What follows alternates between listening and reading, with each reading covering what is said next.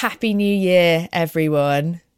Thank you for joining me on the wild ride that was 2022 and kicking off 2023 with another Wellfire Daily. It's a brand new year.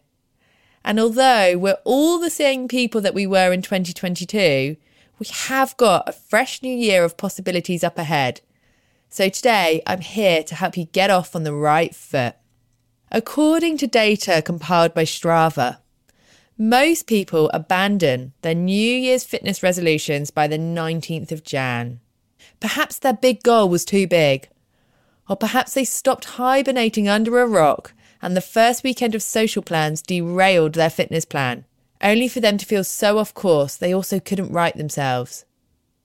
There are so many reasons why we quit on ourselves, but according to Dr. Heather McKee, 2023 really can be the year you commit to healthy change. If you've ever talked yourself out of committing to a new habit before you've even started it, or told yourself you will start your new habit again on Monday, then today's short pod is for you.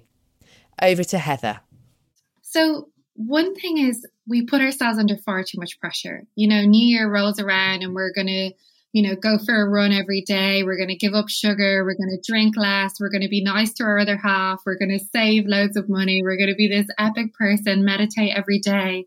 And ultimately, the more you add in, the more you take away. And it's a concept in psychology known as goal dilution.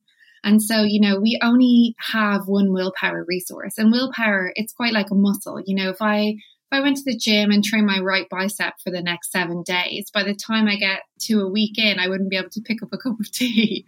But if I go and, train it in adequate amounts, giving it proper rest and recovery, it's going to get stronger over time. And it's the same with our willpower. But yet we come at it, try and throw everything and the kitchen sink at it at the start of the new year. And that's not effective.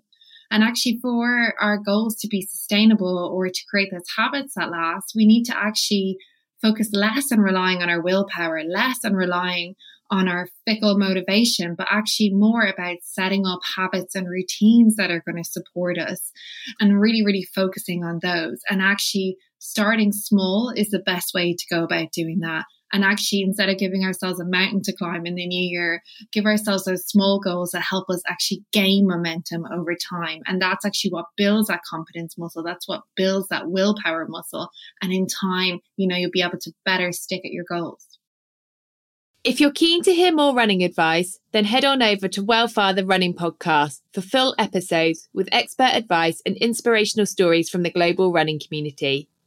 Now have a lovely day, and I'll catch you back here tomorrow for some more Wellfire Daily. Small details are big surfaces. Tight corners are odd shapes. Flat, rounded, textured, or tall. Whatever your next project, there's a spray paint pattern that's just right. Because Rust-Oleum's new Custom Spray 5-in-1 gives you control with 5 different spray patterns.